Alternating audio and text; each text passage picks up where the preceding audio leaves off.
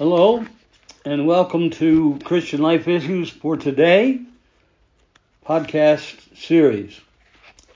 For a couple of weeks now, we've been dealing with the matter of developing your family God's way.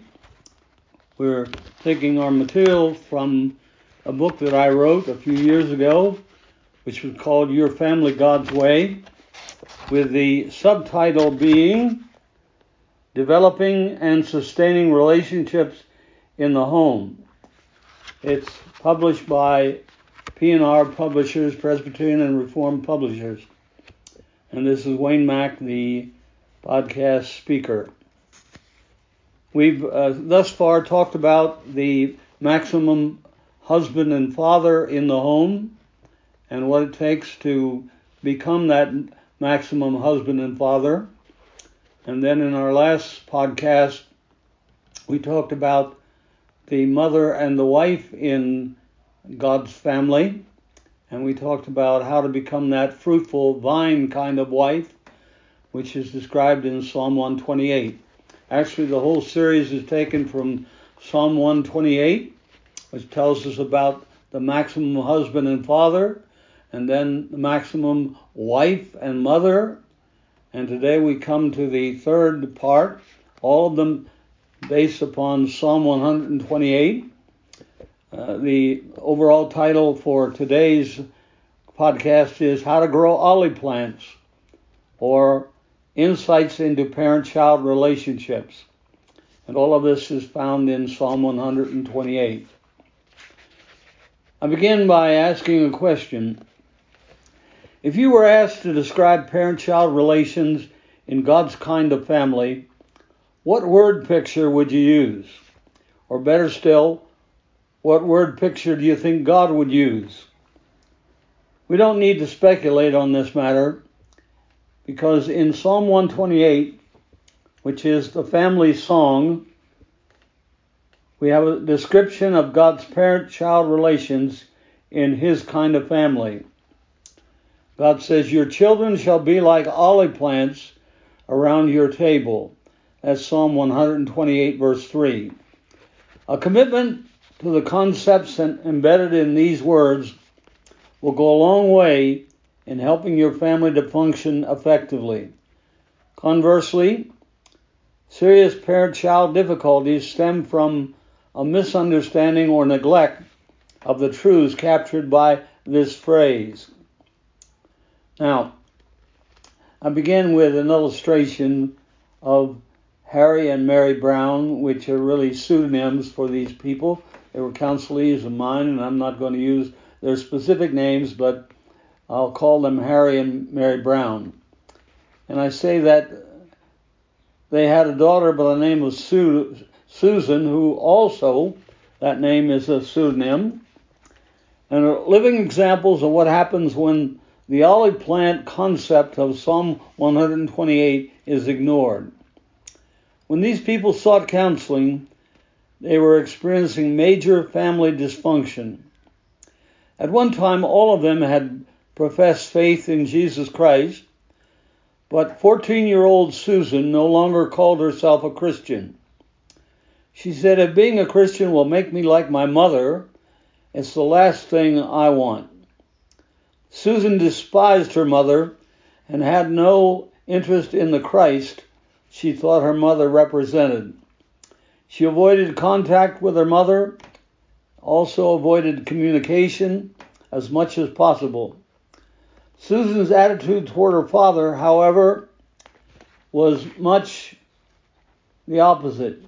She generally showed him respect and shared freely what was going on in her life with her father.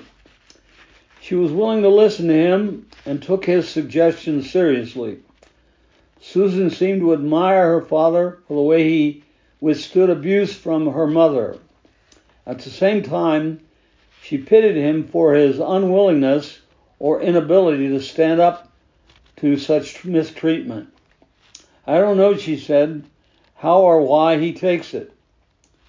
As counseling progressed and more data was secured, it became evident that father-daughter coalition had developed when Susan was very young. For years, Mary Brown was considered the common enemy for at least an outsider, or at least an outsider. Both her husband and daughter, Harry took at his daughter for strokes and sympathy to justify her attitudes. Susan did, that is, and he wanted to justify her attitudes and reactions toward her mother. Together they made quite a team. As might be expected, this coalition between father and daughter proved a major source of frustration and antagonism for Mary. It appeared that her daughter was more interested in provoking her than pleasing her. Mary was also convinced that Harry was too loose with Susan. "He's ruining her by his permissiveness," she said. "He doesn't really know what's going on in her life." All the data seemed to indicate that Susan was not an overtly bad girl in the popular sense. She was not into drugs or sexual immorality. In her dealings with people, she was not nasty, hardened, or resentful. With everyone except her mother, she was polite, respectful, and somewhat receptive and cooperative. That was my experience with her as her counselor as well. But Susan saw only two ways to resolve their family problems. Either she and her father would live together, or she would leave her mother alone. She was certain that she and her mother could never live peaceably in the same house. Several times in an attempt to relieve tensions, she had stayed for a few days with a friend without her parents' consent or knowledge. On at least two other occasions, Harry had arranged for her to stay with a Christian family until things cooled down. At times, Harry himself would say, "I can't take it anymore. Maybe the only solution is for me to take Susan and move away from Mary." And just as often, Mary would say, "If Harry doesn't change, I can't promise what I might do. He'd better start being more of a leader, or he may be sorry." In the midst of all this, the Browns were all nice people in many ways. Individually, they were likable, honest, sincere, and even generous. They attended church regularly and were involved in Bible study groups. They did what Christians are supposed to do, at least in part. Yet when it came to family relations, they had never paid much attention to what God had to say in the Bible. On many issues, they simply did what came naturally rather than what came biblically. Harry had his ideas of what was right for Susan, and Mary had hers. Unfortunately, their ideas clashed. When they did study Scripture together, each would use the opportunity to prove his or her own point. Instead of coming to the Scripture to be taught, reproved, corrected, and trained in righteousness, as 2 Timothy 3 and verse 16 says we should do when we come to the Scriptures. They didn't come to be taught, reproved, or corrected, or trained. They came looking for verses that would justify the positions they had already taken. As a result, the Browns were a house divided, destroying each other by their selfishness. They would never be blessed as a family, the kind of which Psalm 128 speaks, until they were willing to bow humbly before God's Word as the standard for family living. They were failing as a family because neither Harry nor Mary had clearly understood or implemented a biblical view of parent-child relations. Understood or implemented a biblical view of parent-child relationships was certainly not part of their modus operandi, the way they operated. They certainly didn't have a family in which they were implementing and operating according to the parent-child relations found in Psalm 128. Well, let's make sure that we understand what was going on and what should have been happening in the home with Mary and with her husband and with Susan. And I think it's trustworthy and noteworthy to note that when God inspired the psalmist to write this family song, Psalm 128, the family included children. To me, this seems to indicate that it's usually God's will for families to have children. This implication is explicitly taught, or at least implied, in a number of other passages of Scripture. In Genesis, God gives clear teaching about this in his instructions to Adam and Eve. He said, "Be fruitful and increase in number, fill the earth." Genesis chapter 1, verse 28.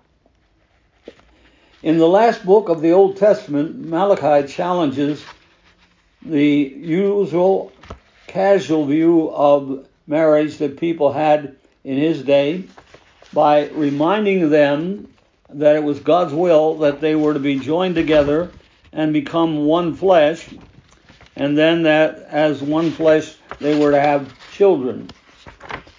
The Bible goes on to say that one of the reasons for which God ordained marriage was that a godly offspring might be raised. That's Malachi chapter 2, verses 13 through 16. The New Testament teaches the same thing as we find in Malachi chapter 2, verses 13 through 16. It teaches us that God wants the younger widows, for example, in 1 Timothy chapter 5 and verse 14, to marry and to bear children. In another place, God states that the young women are to be encouraged or taught to love their husbands and their children.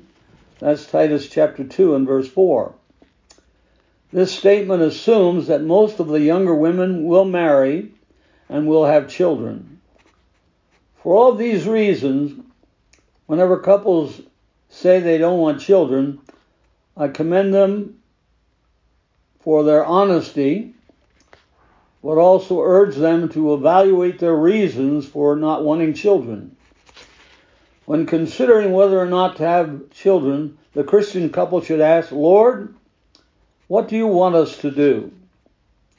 Scripture seems to indicate that unless there are good physical or spiritual reasons for not having children, God wants the Christian couples to produce and raise godly offspring. Having said that, I hasten to add that I don't believe that people should be coerced into conceiving children. People who are pushed into childbearing are not likely to make good parents. The damage can be devastating. And so it was to the Brown family. At the time of her marriage, Mary Brown was involved in a rewarding career. She enjoyed her work and was good at it. Besides this, the thought of parenthood with all its responsibilities left her feeling insecure and inadequate. The fact was that Mary really didn't want to have children. Harry had different ideas.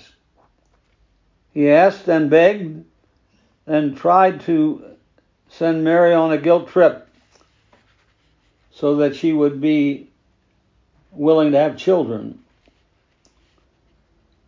Well, she didn't want children because she felt insecure and inadequate. The fact was that Mary didn't really want to have children at all. Harry, as I said, had different ideas. He used every means of persuasion he knew to get Mary to agree to have children. After a long time of not having children, Mary reluctantly conceded. Soon, Susan was conceived. Mary was pregnant, but she didn't like it. She resented Harry and eventually got pregnant, but she didn't expect that after having Susan, her life would change. On top of that, she experienced guilt because she knew that her attitude toward Susan and Harry was sinful. Mary was between a rock and a hard place. She knew she should deal with her sinful resentment. She didn't really want to give that resentment up because it was her way of punishing Harry for what he had done to her. Unwilling to grant Harry complete forgiveness, she chose to hang on to her resentment. Mary had the child, but only because she was forced into it. And that laid the groundwork for the family's tremendous problems. Mary and Harry were both wrong in their approach to having children. Her main concern was not what God wanted, but what she wanted. His main concern was not God's desires, but his own aspirations. And he was determined to see his desire fulfilled, even if he had to manipulate Mary until she gave superficial consent. She may have acquiesced on the outside, but she was rebelling on the inside. Her life is a tragic illustration of the fact that people should not be coerced into parenting. Those who have unbiblical reasons for not wanting children need to deal with the root of their problem. With honesty, they should identify and resolve the unbiblical reasons for their aversion. A sinful heart must be faced and resolved, and the issues of that sinful heart. Christ's forgiveness and help for internal change must be sought. God's perspective on children must be understood and believed. As I write these words, I'm aware that some people may be very godly people and yet not have children, perhaps for some very good spiritual and God-honoring reasons. Perhaps you've been gifted and called to a particular kind of ministry that would preclude fulfilling the responsibilities of biblical parenting. Possibly you are temporarily in a situation that would make it very difficult on the children if you had them. It could be that you're postponing parenthood, uncertain of personal or interpersonal problems that as to whether or not they could be cleared up. They recognize there are personal and interpersonal problems, but they're not sure that they can be cleared up. They're not that concerned at that point, and they say they are, but they're really not, about what's best for the children and for the kingdom of God. They don't see the fact that God indicates that Christian husbands and wives should have children, and it should be for kingdom of God reasons. And so they have major factors in their decision making about having children that need to be dealt with. It may also be that some of these people are physically unable to have children. They may want to, but can't. Please don't allow yourself to descend into despair by focusing on what cannot be. Rather, seek God's help to avail yourself of the opportunities you do have to nurture children in godly ways in your larger family, the church. You see that in Mark chapter 3, verse 35, and 1 Timothy chapter 5, verses 1 and 2. Ask God to show you how and with whom you can do your part in raising a godly offspring for Him. Well, there's a sense in which every Christian couple can have children. All married Christians should be involved in some kind of parenting. And that's exciting because according to the family song, Psalm 128, parenting is a privilege.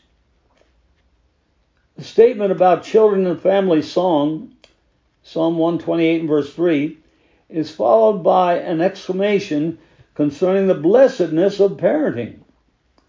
That's found in Psalm 128 and verse 4.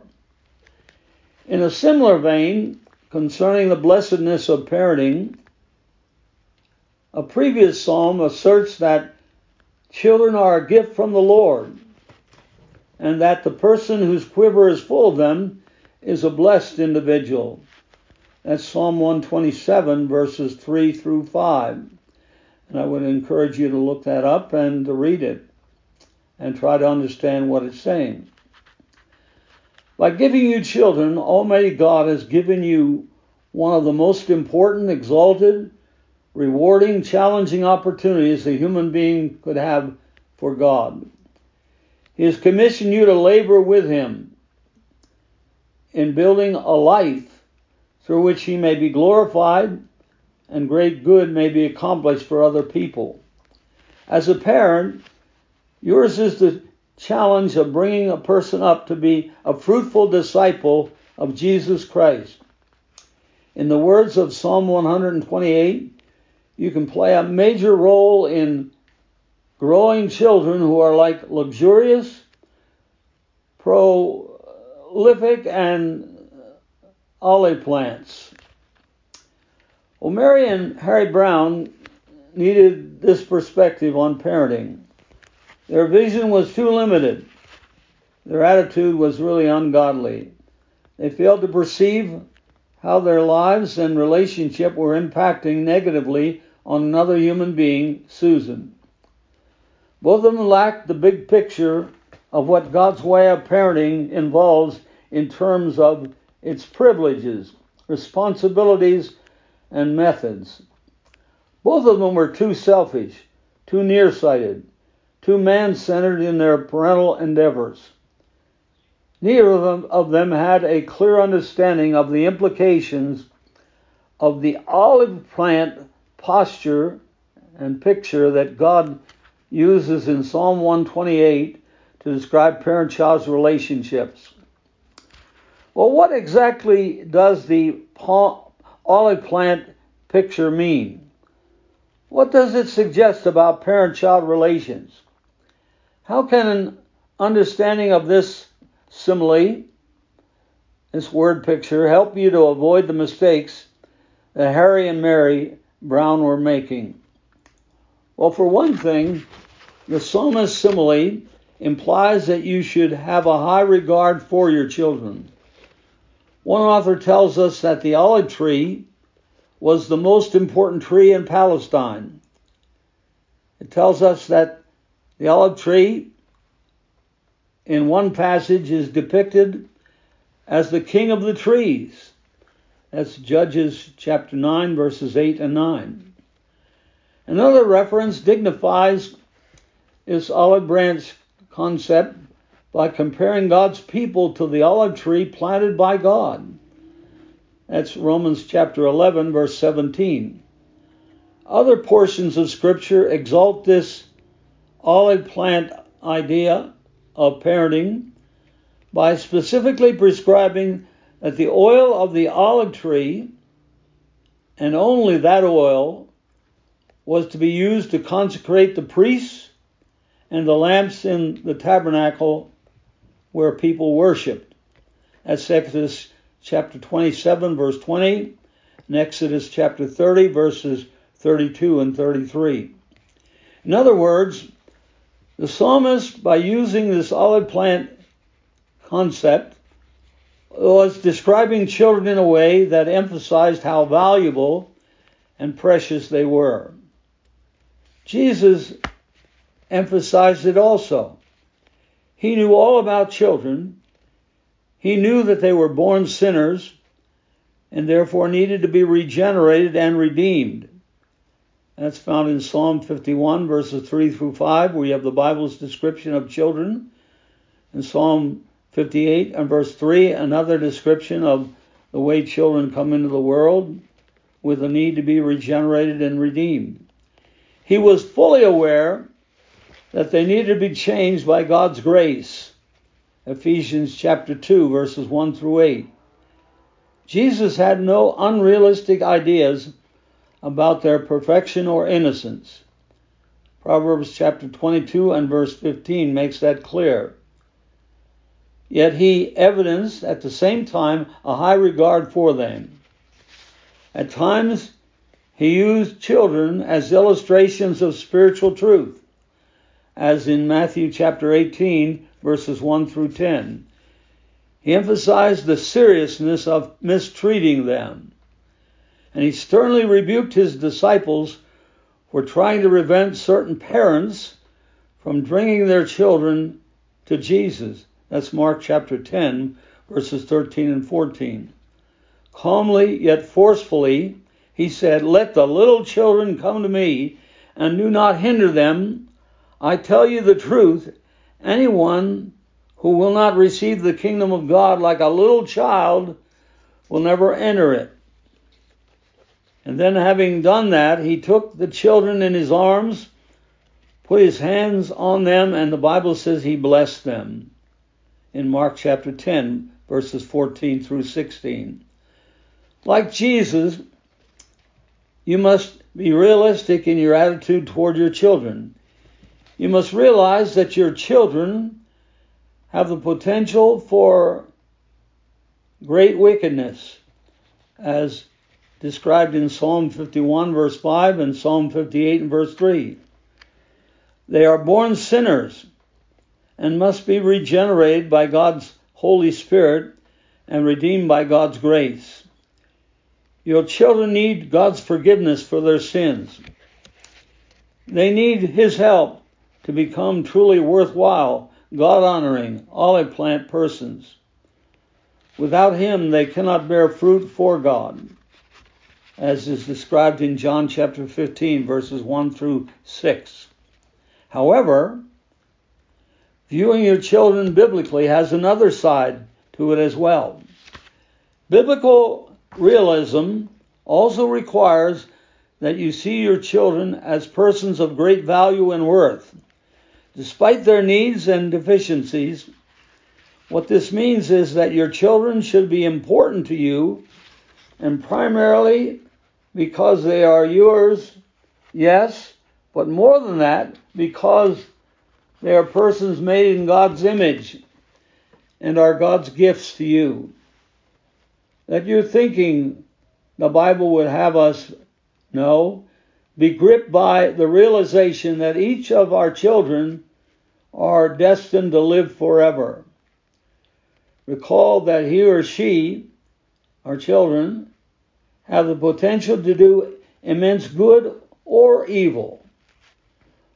Understand that by God's grace, your child has great potential to become a thriving olive plant, according to Psalm 128.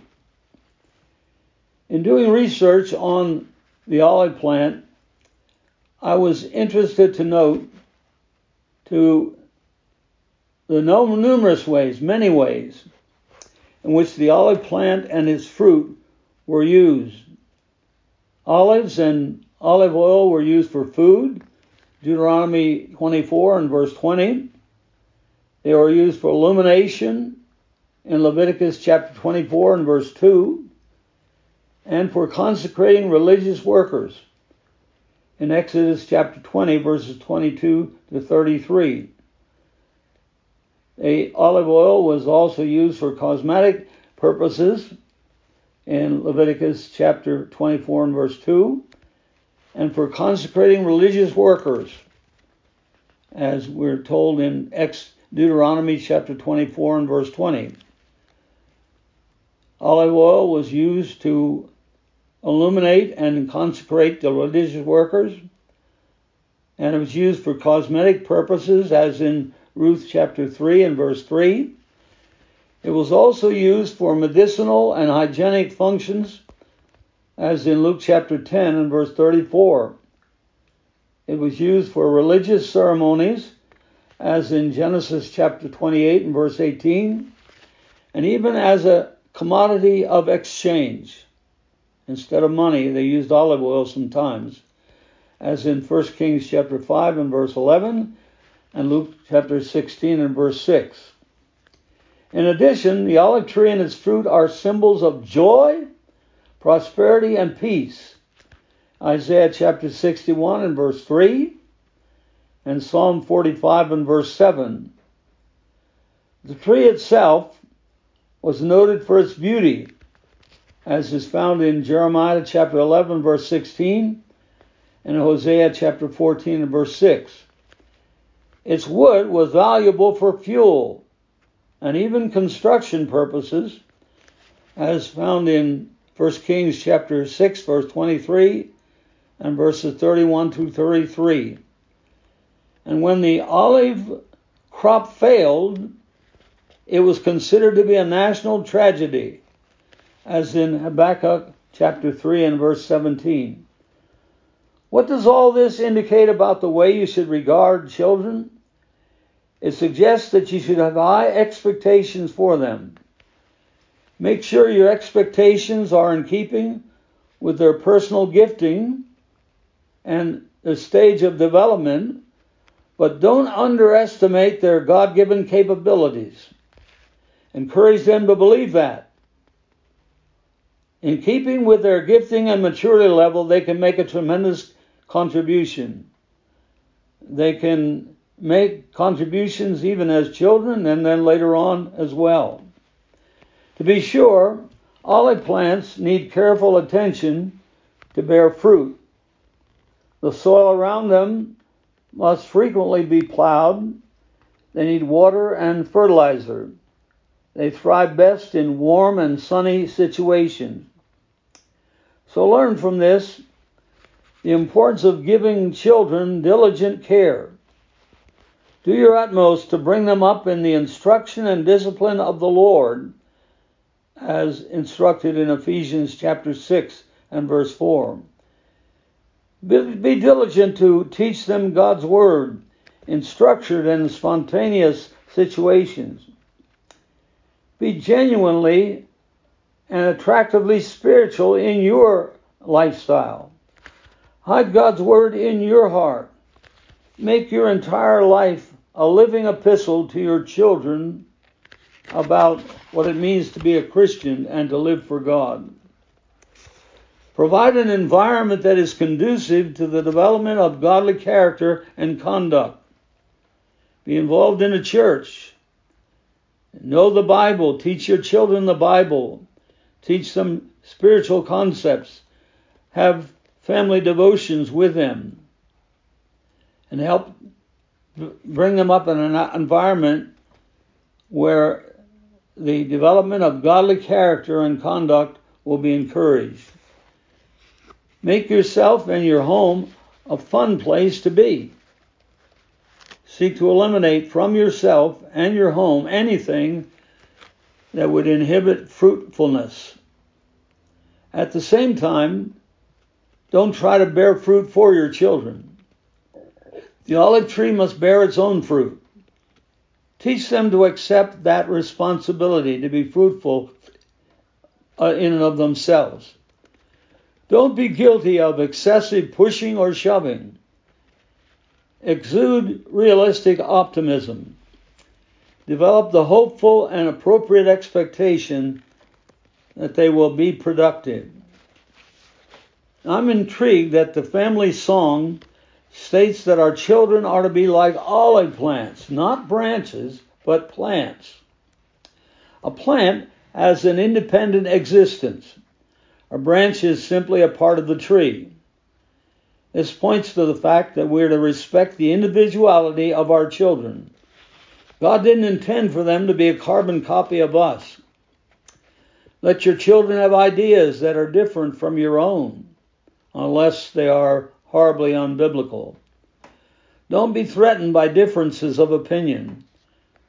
Rather, help your children to think through issues for themselves. Teach them to think, to evaluate, and to examine on their own.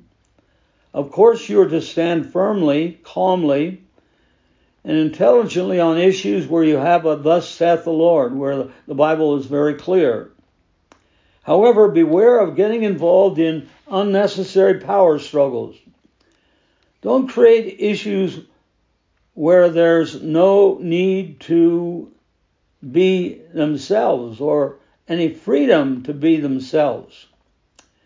Within the parameters of Scripture, give your children freedom to be themselves.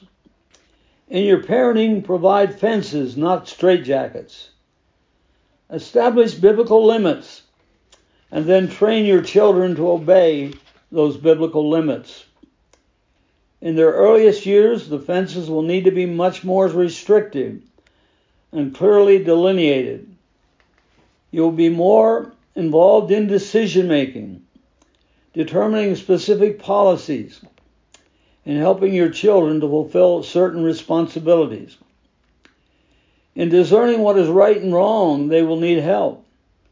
But even in the earliest years, make sure that you give your children room to maneuver for themselves. Restrain yourself from doing for them what they can and should do for themselves. Provide the tools, the encouragement, the example, and the structure for them to produce their own fruit.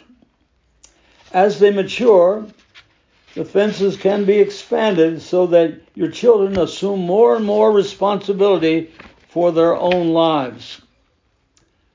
What you want to develop is inner motivation and self-control. The ability to think, to choose, to live biblically without the need for excessive external motivation or control. Your goal is to help your children to grow up to be independently dependent on Christ and His Word. You want them to be plants within a large olive orchard. That's the independent part. They'll need to know how to relate to other people in a giving and receiving relationship. Unlike some olive trees that are isolated out in the desert, they're to be like olive plants around your table, associated with you, and in some ways open to helping you, as well as receiving your help.